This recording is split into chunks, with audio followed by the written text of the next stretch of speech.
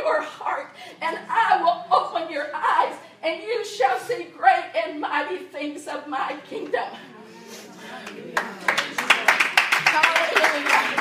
Hallelujah. Hallelujah. I am not finished. I am not finished with this world. I am not finished with this world. My spirit is in this world, and it is not over until I say that it is over. So watch your mouth and what you speak into the earth. Do not be a naysayer in the earth, but preach and proclaim my word in this earth. The earth is mine and the fullness thereof. And I own the cattle on 1,000 hills. And I am your maker, and I am your God. And I will take care of you, even in the midst of despair, even in the midst of trouble, even in the midst of condemnations that the enemy will try to bring against you. But I said that I came into the world not to condemn the world, but that the world through me would be saved. So do not allow the enemy of your soul to heap his condemnation upon you and to deceive you with that, because he doesn't want you to break forth. He doesn't want you to be free. He doesn't want you to accomplish the things that I have called you to do. So I command you this day, break forth out of that spirit of condemnation in my name. Hallelujah. Thank you, Jesus. You're worthy, O Lord. Hallelujah. Hallelujah. Thank you, Lord. Thank you, thank you, thank you, Lord. Thank you, Jesus. Thank you, Jesus. Oh, I just feel like he's saying that. Greetings in the name of the Father and the Son and the Holy Ghost. Greetings, greetings, greetings. Hallelujah. Hallelujah, hallelujah. Hallelujah, hallelujah. Thank you, Jesus. Thank you, Lord, for your mercy and your grace. Thank you, Lord, for your loving kindnesses, Lord. Thank you, Jesus. You are so beautiful, Lord, and you are so good and so glorious, oh God. Thank you, Lord. Thank you, Jesus. You know, it's so hard to come up, to share a testimony when you have so many things of what God has done. And it's like when you're asked to share a testimony, you go back to the day that you got saved. And it's like, oh, God, you remember those days when you were in a place of despair and in a place of guilt and in a place of shame and in a place of heartache and hurt and just having that no hope and no life. And that's the place that I was at, where I had no hope and I had no life. And everything was falling apart at home. I grew up in a home where there was abuse. And, a lot of words that were spoken that would take life out of you. And I looked at myself as a victim for many, many years, and I was. But I am not a victim. I am a victor through the Lord Jesus Christ. And we are all victors through the Lord Jesus Christ. And there comes a time, healing is something that takes place a level, a layer at a time. A lot of times we pray, and God, heal me. And we want that emotional healing right away. But there are so many levels that go so deep from that abuse and that woundedness. And God, in his wisdom and in his mercy, he removes that a level at a time. And, a lot of times we think, well, I'm over this now. I'm healed of this now, and everything's good. But then something else will rise up. Another trigger will occur, and then you find yourself in that spot again. And now you're asking different questions. But why? Why? How could? And, those are things that many of us are not going to have the answer to. But God has that answer. And the Lord told me one time, he said, I will use you. And I said, but God, why will you use me? And he said, because you have tasted of suffering and sorrow. And you know what? If that's what it took for God to use me, then so be it. Because I did suffer and I had sorrow. But now I have joy and I have peace and I have healing and I have the salvation of my soul. And some of you may not be at that place yet, but God will bring you to that place. And he will heal you and he will cause those things to rise. And so many times when I would take and I would look at my abuser and say, how could you do that? It was like I would have that finger pointing back at myself. How could you do the sins that you did? How could you commit those things? How could you hurt other people? And you know, so every one of us are sinners, regardless of what sin that is. And I saw, like my abuser, I saw the guilt that he carried. I saw the, repentance. God bringing repentance and him asking me to forgive him. So I saw those things happen. I saw what he carried as a result of the way that he lived his life. And so a lot of these people that wound us, we don't even know where they're at, where they came from. They're even shocked at why they acted the way that they did. I said, why? He said, I don't know.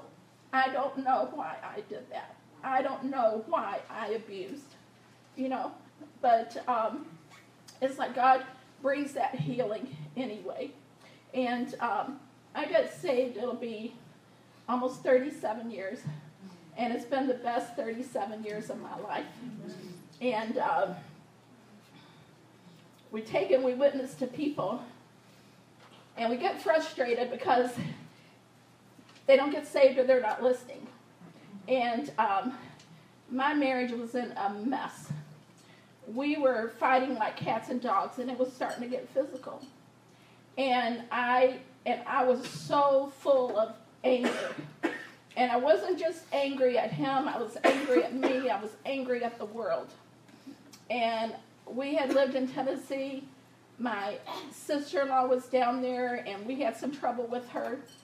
And one day I told my husband, I said, if she steps a foot on my grass, I will kill her. And I meant that. And that was not me. I used to be this sweet little Connie that never said a word to anybody, stuffed everything in. And I said that one day. And then we moved back to Michigan, and my mother said, you are not the same Connie anymore. You are mean. And I did. I became very bitter, very angry, and very mean. And when I would pick up the Bible to read it, I would go, God, I can't do this. This is too hard. And then things got so bad in my home that I ended up telling Pat, I said, we need God, or we need to go to church. And he says, we don't need that. This isn't going to happen anymore. We're not going to fight like this anymore. And then he went to Tennessee on a vacation with my dad for 2 weeks. And while he was gone, a friend of mine that I used to, I'd like to say, do things I shouldn't have been doing with, she ends up telling me that her husband found out what she was involved in. And he said, if you ever do that again, I am taking these girls away from you. And I'm leaving you. And he said, and you are not hanging out with anyone that you were doing this with. That included me. And she told him, she said, well, what about Connie? I approached her. And he said, well, you can still hang out with her, but nobody else. And then she witnessed to me. I said, well, Mike, what are you going to do now? And she said, my marriage is in God's hands. And when I left her house that day, I said, God, she must have got saved, because I never heard her talk about God before. So I'm going to get saved too, because she hit the target with me, because my marriage was falling apart. And I wanted my home healed and my relationship healed. And I knew that I needed God to do that. So she ended up asking me to church. And I told God before that, I said, Lord, make her ask me to church. I said, because if she asked me and I tell her I'll go because I'll keep my word. So I called her up. She's taking my daughter. And I said, well, maybe I'll go. She didn't even ask me, So I said, okay, God. She says, if you want to go, be ready. And so I said, okay, God, I'm going tomorrow to that church. I'm going down to that altar, and I am getting saved because I am not living like this anymore. And I said, I don't care who sees me. I don't care what they think about me. And before, I wouldn't go to an altar because I was embarrassed. Because people are going to think you're a sinner, and they're going to want to know what you did. Yeah, so I ended up going to that little church, and when I walked in, it was Bethel, the sister church to here. And the people had their hands raised up in the air. And I looked at that, and I just cried and cried. And I said, God, that people could love you that much, that they're not ashamed to lift their hands up in front of other people and say that they love you. And I stood there and I cried, and it was an Easter Sunday, and they didn't have an altar call, but they had communion. And at that church, a row at a time went up to the altar, and the deacons would serve you communion. So I knelt up there, and I said, God, I have sinned against you, and I am sorry, and I ask you to forgive me. And I know what this grape juice and I know what this bread represents. And so I repented at that altar. And when I got up from there, I was totally changed. All of that sin lifted off of me. I knew that I was forgiven. My heart was completely changed. And when I walked out the door of that church, I could see the green trees and the leaves. I could hear the birds singing. I could see the beautiful blue sky. And it was just so amazing to me because you do not know what you're going to get when you accept Jesus and you repent of your sins. But you get this cleansing and this relationship and your eyes open. And I was just so happy. And so then I come home and I knew that I had to tell Pat. He was in Tennessee. And when he called me up, he asked me, what have you been doing? And I would usually tell him I've been out bar hopping with my friends, And I said, I've been to church. And so I knew that I had to tell him that I got saved. And so he ended up coming home, and he gave the kids gifts. And then I told him, I said, Pat, I got saved. And he hugged me, and he said, I know that you did. And then he took this little plaque out of a bag. And on it said, a woman was made from the rib of a man. Not out of his feet to be trampled upon, not out of his head to be over him, but out of his side to walk with him. And he gave me that plaque. And so that began the healing in our home. And I thought that Pat would be the first one saved because when I had first started dating him, he knew that I went to church. Well, it was a Mormon church, which is false believers, false teaching, but the people were really wonderful. Mm-hmm. And he'd tell me, Connie, if you ever want to go to church, I'll go with you. Well, when I got married and I got out of my home because my dad was so strict, I did not want church. I wanted to get out in that world and do stuff, which was a big mistake. But anyway, that started bringing about the healing in our home. And the kids and I, we prayed for Pat for 19 years. And it was like so many different times, different things would happen, and we would say, this is it. This is what's going to bring him to get saved. This is what's going to bring him to get saved. And one time I was very foolish early on, and I made the mistake of hearing somebody else say, well, I've been waiting all these years. And I said, God, I will not wait that many years. I said that with my mouth, Well, here I ended up waiting 19 years. But let me tell you, it was worth the wait, And even over the years, Pat, I could tell you that he pretty much changed as I was going along too. But those were the years that I grew the most. Those were the years that the enemy really tried to come in and attack our home. And one of the lies that the enemy told me early on was that he does not love you. He doesn't love you anymore. And he said he only married you for your dad's boat.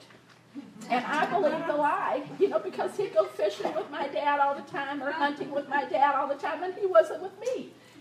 So I believed the enemy's lies. And so over the years, as we had trouble, the enemy would throw that in my face constantly. And so, and I was this wounded person that had came out of abuse. So I had all of these fears and everything in me, so I automatically just started fearing him too, And it wasn't anything to do with him. It was something that I carried myself. And he was actually shocked one day when I came in, 30 minutes later than what I had told him. And he said, "What's wrong with you?" He's like, "Why are you so, upset or so afraid?" That he would be mad, But it was because that's the way that I grew up. So I realize now that I carried a lot of garbage into that. I did a whole lot of crying in that because of being so wounded. And he was like he couldn't win, because of me being such an emotional person and getting upset over everything that he said or he did, And so as, we're continuing on this journey, the one day I was praying and I was hurt, and God told me, he said, "He is not your enemy. He is your friend, and he loves you." And so I believe that because God spoke against the lie that the devil had told me that I had thought and believed all of those years. And so the one day was our anniversary. He was going to take me to eat. And I don't hear from him or anything. He's out running around with the guys. And I said, "Well, I'm not sitting here waiting on him. I'll just go get something myself." So I took off to get myself something to eat for my anniversary. And while I'm driving, the enemy says to me, "He doesn't love you." And I said, "Oh, yes, he does. Because God said that he loves me. He loves me." And then I said, "But Lord, it would be nice if he brought me flowers. I haven't had flowers in a long time." So I got my carry-out, came home, he's home. I opened the door, and on the coffee table says flowers. And I started crying. And he looked at me and he goes, "Well, I'm late because I was at the florist getting your flowers." So, and I just looked at him and said, "You don't even know," because that was that lie that the enemy had told me, and he tried to slip back in again. So those were a lot of things that, I had went through. One of the things that I wanted to talk about and share tonight was about words. And words are so powerful, and they can be used for the good or for the evil. And words are things that are like curses. They put curses on you. Like a lot of times a parent might say, "What's wrong with you? Can't you do anything right?" Or "You're stupid, dummy," a nerd. People like with me, when I was growing up, my mother was Japanese. It was after the war. And so those kids that we grew up around, they called us dirty chaps. And the harm that causes to a kid, it makes you feel ashamed. It makes you feel like you're not as good as that other person. And so and I was ashamed of my mother because she was Japanese. So it's her fault that this is happening to me. And I even refused to eat rice because I thought, if I eat rice, I'll be more Japanese. But see how a kid thinks? I mean, just from someone saying something to them to make them feel ashamed of who they are. And I never would tell my mother because I didn't want to hurt her feelings. So you fast forward a few years. That was in Tennessee. They were very prejudiced. We're in Michigan. My brother and sister are younger, 5 and 6 years younger than me. They come running home. They're in elementary school. "Mom, these kids were calling us dirty chaps." And she said, "You listen to me. Those people are ignorant. You be proud of who you are. People say those things. Do not pay any attention to them." And I looked at my mother, and I could see the pride that she had in who she was and her heritage. And I said, "God, I wish I would have told my mother a long time ago, what was happening, because then that would have helped me to stand up for who I was." So words they really bring a lot of harm. And a lot of times we say these words about ourselves. You know, like, I'll never overcome that. I can't get up in front of people and talk. You know, I can't testify to those people. And then we'll say things like, I wish I was dead.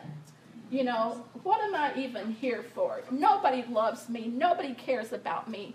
And when you say those things, you open up a door for the enemy to come in and torment you with those things. And so you have to recognize, and so I would encourage you to pray and ask God, what are some of those things that I have said out of my mouth that has brought a curse on me or opened a door for the enemy to come in and torment me with it? And when you pray and you ask God, God will show you, you know, a lot of those things that we've done and that we've said. And I can remember a time going to a class and they were talking about how, you know, we hurt other people by the things that we say. And I thought about my kids. And I said, what kind of things have I said to my kids? And so when I went home, I took and I set my daughter on the counter. And she was about 5 years old. And I said, I want to apologize to you if I've ever said or done anything that hurt you. And she started crying. And she ended up telling me something that I had said to her. And it wasn't something that was meant to harm her, but the enemy had taken it and turned it into that. And so I was so thankful when she told me that. So it's a good idea to ask your children, even your older kids, you know, if I have ever said or done anything that has hurt you or wounded you, please tell me, because I want to apologize. And I told my daughter, I'll go with you to counseling, because, you know, she was going one of them. And I said, if you need me to go, I will go. And she said, no, Mom, everything's good. Well, then she ended up telling me she wanted me to come. And I just went through this attack of the enemy. She's going to tell them you were a horrible mother. She's going to tell you that you did this and you did that. And when I went there, and I prayed before that, and the Lord ended up telling me, no, that's not what it is. He said, you were too hard on her. You expected too much of her.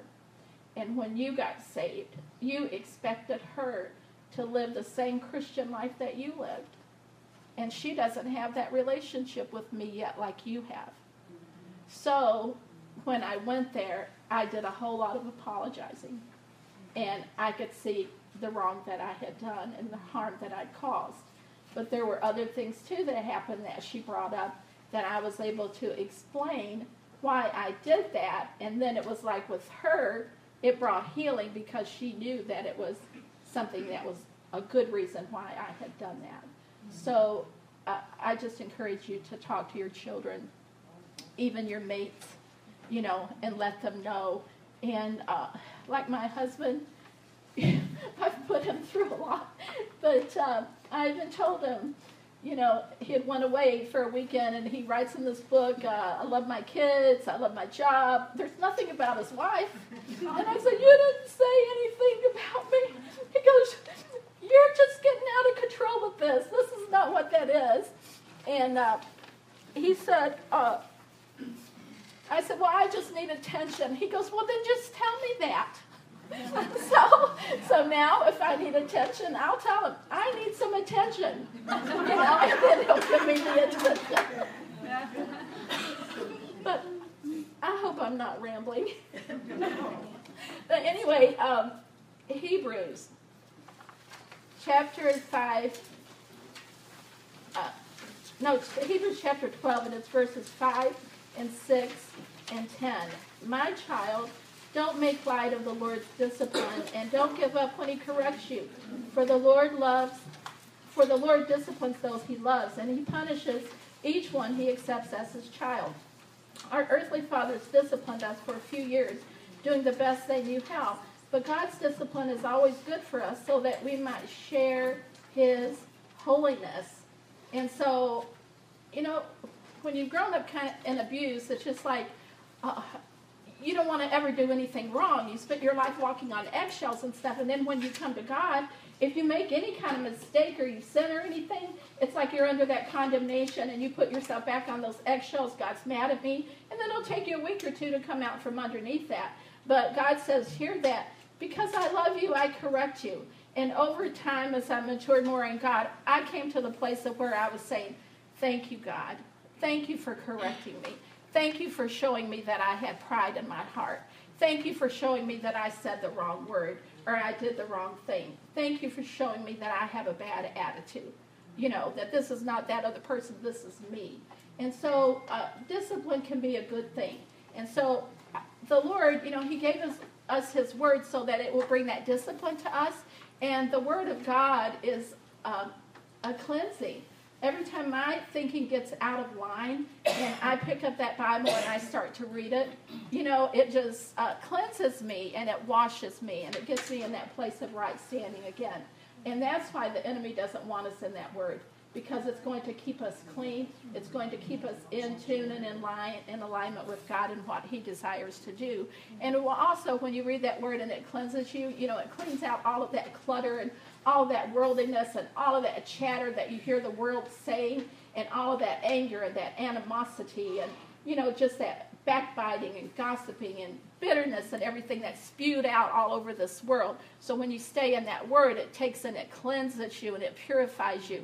And it just makes you closer to God. And just spending this time in his word, preparing for this, it was like I was just constantly praying and constantly repenting because I could see things that I'd opened the door to and I'd allowed in my life. You know, and so it feels so good to have that cleansing and that refreshing of the Lord. And I believe that that's what his word is there for, to cleanse us and to refreshen us. So if you feel kind of stagnant and kind of out of alignment, then get back in that word and start reading those scriptures and let them cleanse and purify your mind. Okay, and then in Numbers 13, verse 30 to 32, this was where the Lord had told Moses to send spies into Canaan and spy out the land. And so they chose 12 to go in. When they came out, there were 10 that brought an evil report and 2 that brought a good report. And Caleb stilled the people before Moses and said, let us go up at once and possess it, for we are well able to overcome it. But the men that went up with him said, we are not able to go up against the people, for they are stronger than us. And they brought up an evil report. And then Numbers 14, 1 and 2, all the congregation lifted up their voices and cried, and the people wept all night. And the children of Israel murmured against Moses and against Aaron.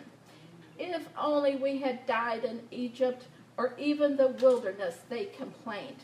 And so you see where they were out of their mouths, were murmuring and complaining. After God had delivered them out of Egypt, parted the Red Sea, you know, provided provisions for them, they were still murmuring and complaining. And sometimes we can find ourselves in that place too. And so this is a reminder to recognize that whenever you're murmuring and complaining, and be thankful for what God has done and all of his provisions. And murmuring and complaining grieves God's heart, and it grieves the Holy Spirit. And so God wants us to get that out of our lives. And, you know, murmuring and complaining are an enemy to faith. You know, it says without faith, it's impossible to please God.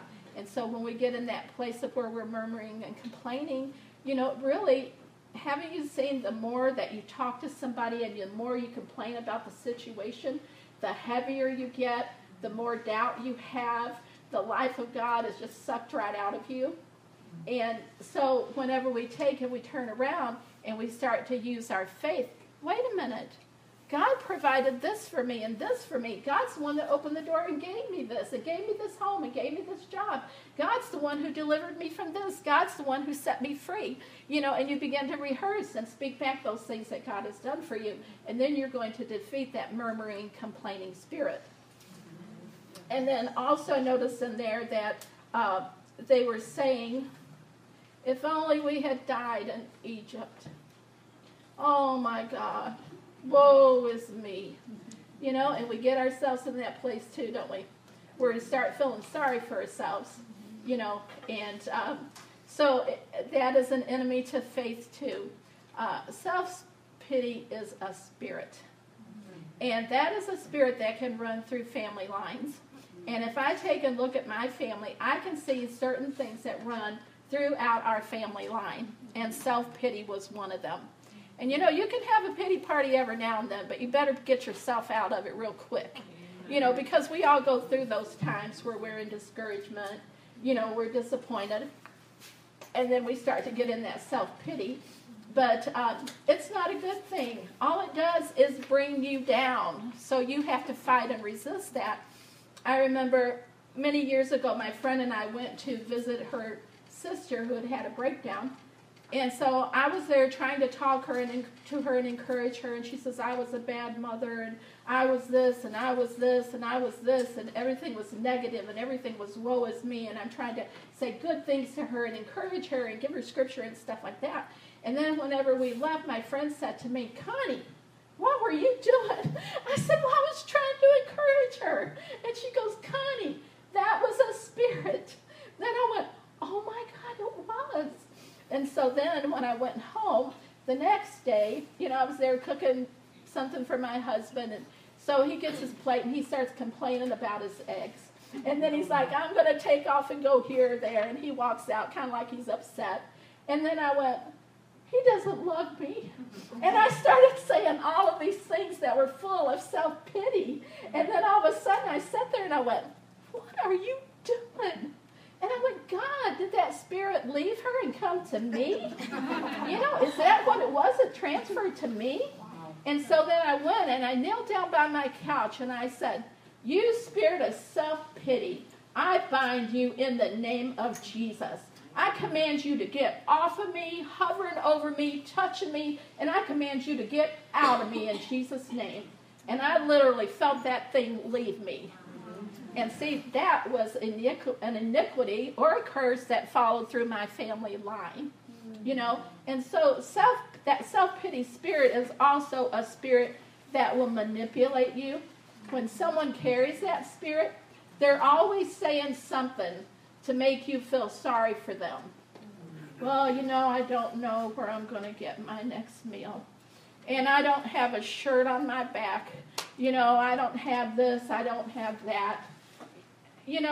Well, do you want to spend time, with me because I'm just here by myself? And, yes, of course you want to spend time with that person. Of course you want to help people.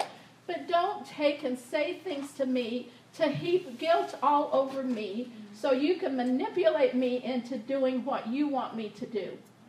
And, once you pick up on that self-pity spirit, you recognize it in other people. And a lot of times they don't recognize it in themselves. And so if it hadn't been for God and that experience that I had, I wouldn't have recognized it. But, we have to be aware that we have an enemy, and he has a lot of little demons out there trying to, attack you and trying to attach themselves to you or follow after you because that ran in your family line. And you have the authority over those things in the name of Jesus. And even over your children. A lot of times you might see these things in your children too. And so I used to tell my kids, now these were things that were weaknesses in our family line. And you need to stay away from these things. And give them that instruction and that warning. Okay, and then Proverbs 11:13. A gossip betrays a confidence, but a trustworthy person keeps a secret. Before you tell anything to anyone that's private to you, get to know that person's character first.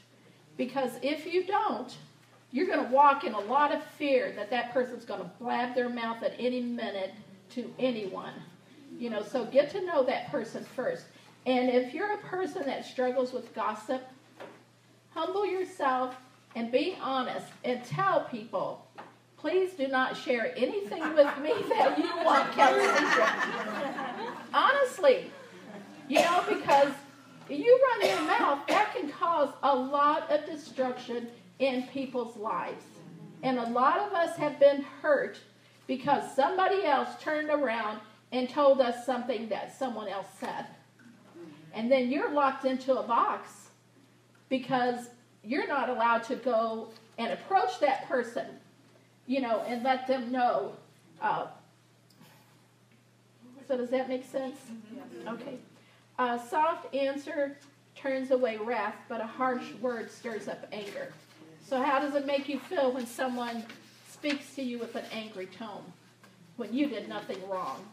And even if you did, and someone speaks to you harshly, it just causes that anger to rise up in you, and it's like you want to defend yourself. Yeah.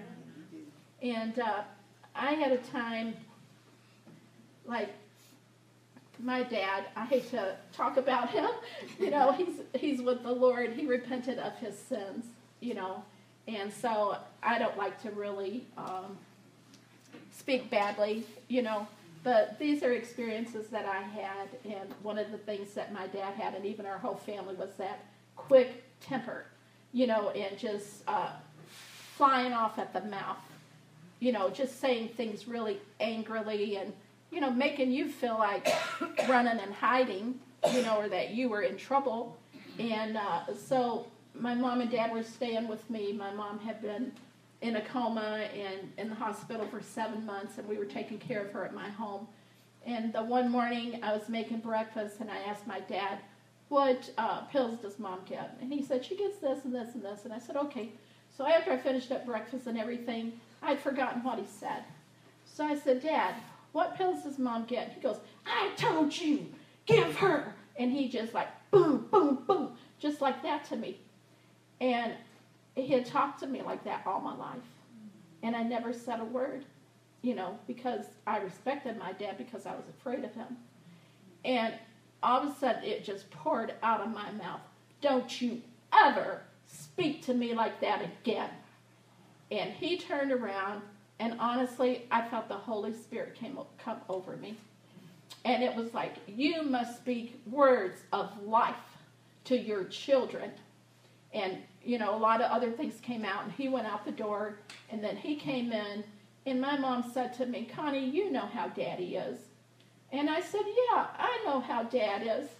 And I said, and I'm 40 years old, and I'm tired of being talked to like that. And at this time, all of us were saved, all three of us, and there were times that I talked to my kids too like that when I was younger, because God had not, freed me of that. But it just came out that day. And so I left, and then when I came home, he left. And so, that night, we didn't really say anything. And the next day, I went to his door and knocked on the door. And I said, Dad, I'm sorry for the way I talked to you. But I'm not sorry for what I said. And I believe that God wants to heal our relationship. And so the next night, that night when Dad had came in, and he's sitting there on the couch, I said, can we talk now? And I said, Dad, and he started first. He goes, every night I pray and I ask God to forgive me for the way that I treated you kids. And that really helped me that he said that. And I said to him, I said, Dad, I forgive you for everything that you ever did to me. I said, but every time that you talk to me like that, it brings all of that back on me. And he sat there and he said, I can't help how I talk, And so then he gets up off the couch. He's got his head down. He's walking away like I beat him up. And of course, I started feeling guilty because I had that talk with him.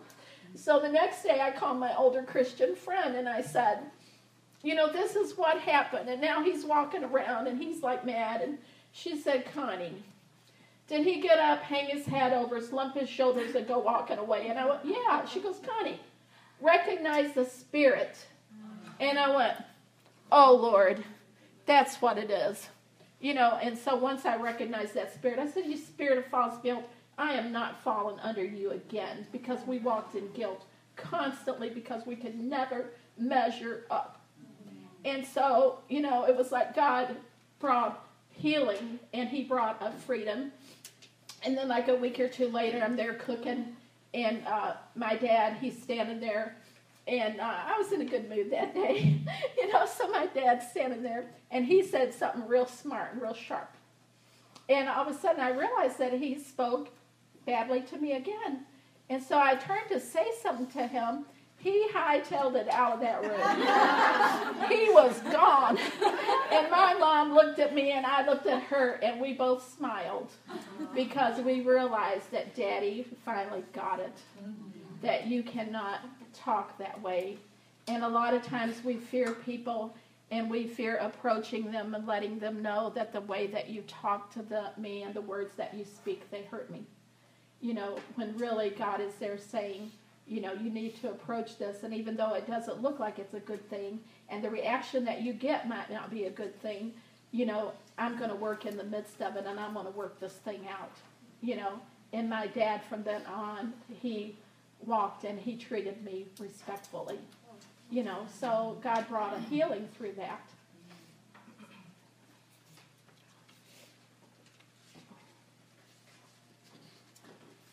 Okay, let's see. Whoever covers an offense seeks love, but whoever repeats a matter separates close friends. And so many times people feel like they got to turn around and say, so-and-so said this about you, or so-and-so said that. What's the purpose of that? Why do you need to run and say anything that's just going to add to the hurt and heartache that someone else has? Keep that thing to yourself. You don't have to always, run and tell someone something, because so many times things are already bad enough. Why add to it?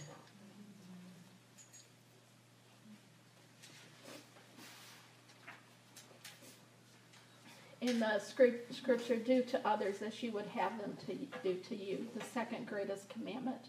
Treat everybody the way that you want to be treated.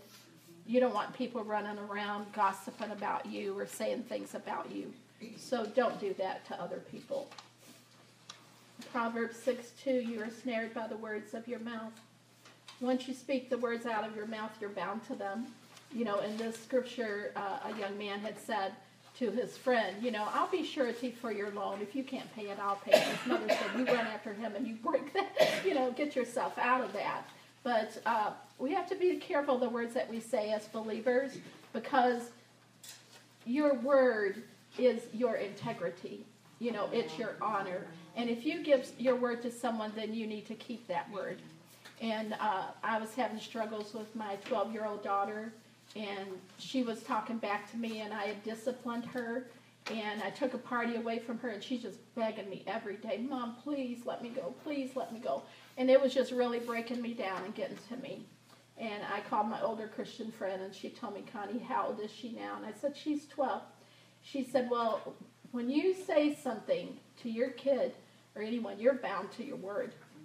She said, and if you don't keep your word, they are not going to believe you when you say things. She said, so if you give in to her now at 12 years old, when she's 18, she'll say, my mom never kept her word anyway, so I'll just come in whatever time I want. So she taught me a great thing that day, because I was one of those moms that I would issue out a lot of threats, and then as time went on, I'd forget what kind of threat I made, and then they would get away with it. So I wasn't being someone who was bound to my word. So I said, okay, since I'm forgetting, I'm just going to take and write it down on a paper. So I got myself a paper, and I put on there, if you slam your door, Daddy's taking it off. If you leave your light on, then we're going to take the light bulb out, and you won't have a light. So it's like you try to come up with different things that are going to fit that. But when you say something with your mouth, you're bound to the words of your mouth. So if you cannot follow through and you cannot do what you're going to say, then don't say it, because that's a snare to you. And, my grandchildren are here, and my granddaughter does a wonderful job teaching them. And whenever you're giving a message, you always want to have confirmations of that. And so I was just waiting for a confirmation to what I was going to share about words. And then my grandchildren didn't know about it. So she said, this is what Grace got today whenever she was praying and asking God what he wanted to say to her. And Grace had gotten, when people do wrong to you, don't let hurtful words come out of your mouth. Your words are powerful. You can choose to speak life or death. Yeah, and so that little girl who's 11 confirmed, the word of the Lord. And so it's just so beautiful. The enemy tries to tell us that we can't hear God. But he says, my sheep hear my voice. So he comes and he tries to tell us all of these lies. He's constantly speaking, whether it's just in your heart, or he points out a scripture to you, or someone else will say something and it'll remind you of someone else. So God is constantly speaking. And I encourage you to get yourselves a journal, read the scriptures, and sit there and say, God, what do you want to say to me today? And just take and write it down. And so many times it feels like you're just talking to yourself, but then you find these nuggets in the midst of those things that you're writing down. And this was not me, because I am not that smart. This is God speaking to me, And teach your children too. Have your children to do this. Those 3 kids got baptized in the Holy Spirit in one day because their mama taught them about the baptism of the Holy Spirit. And then she told them, now you go in there and you pray until you get it.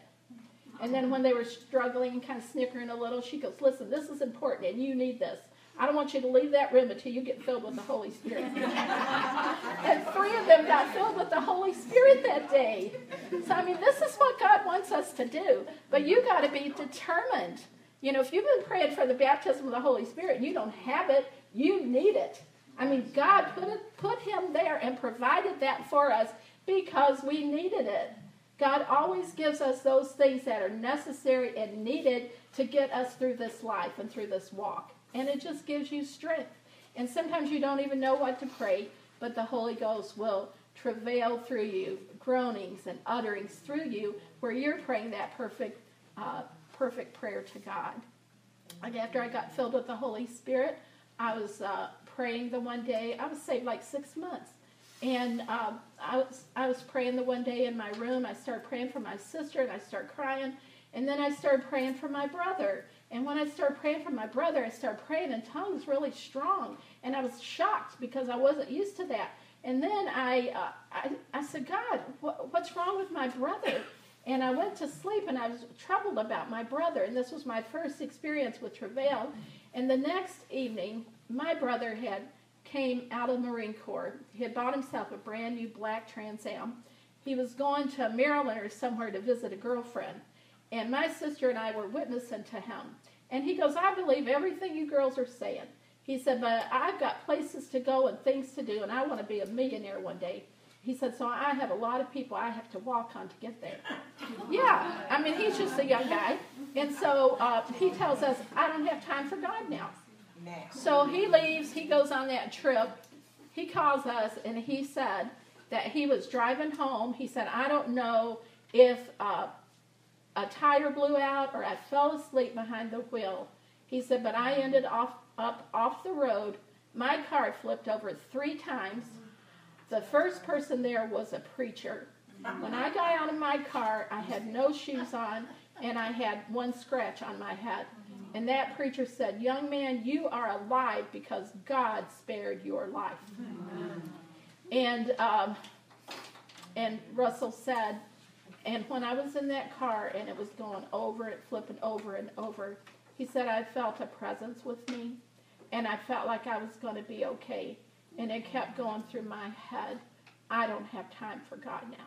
I don't have time for God now. I don't have time for God now.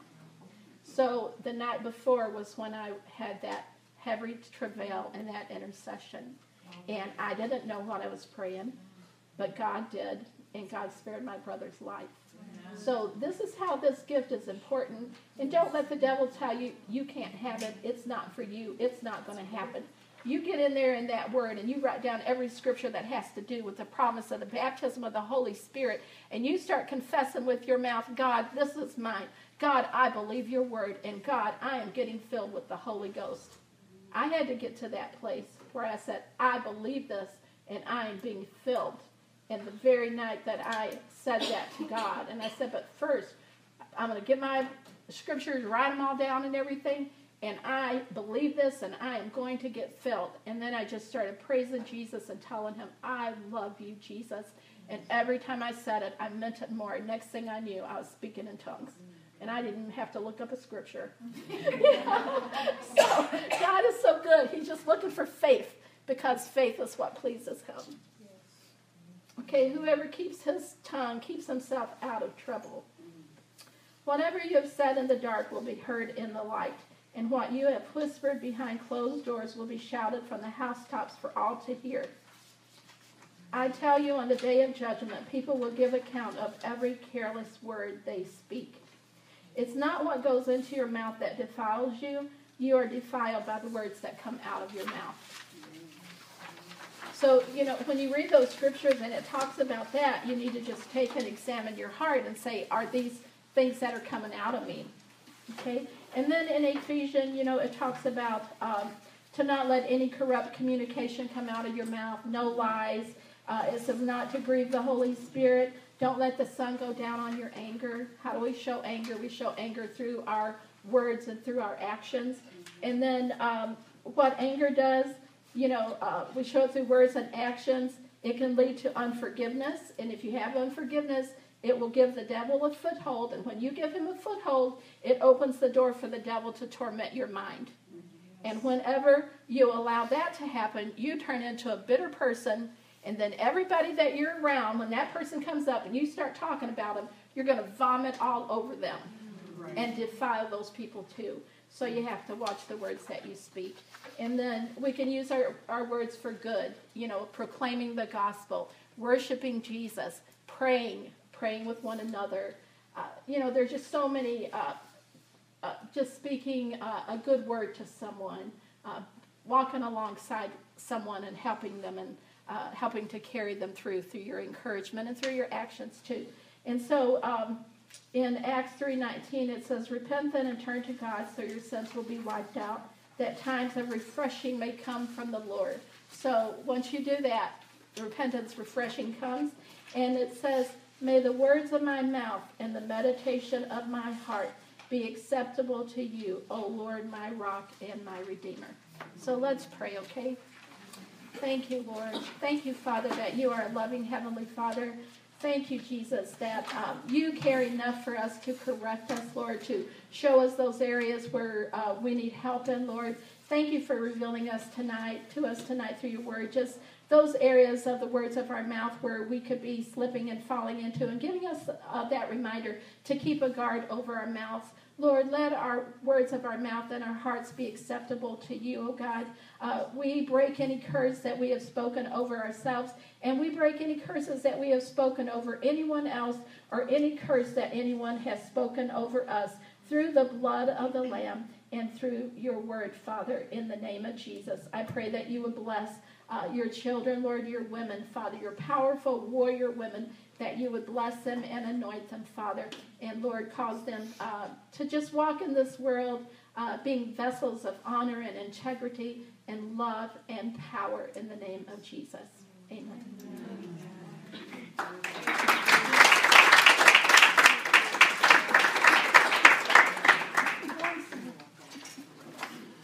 Wow, thank you, Connie. Wow. There's not much else.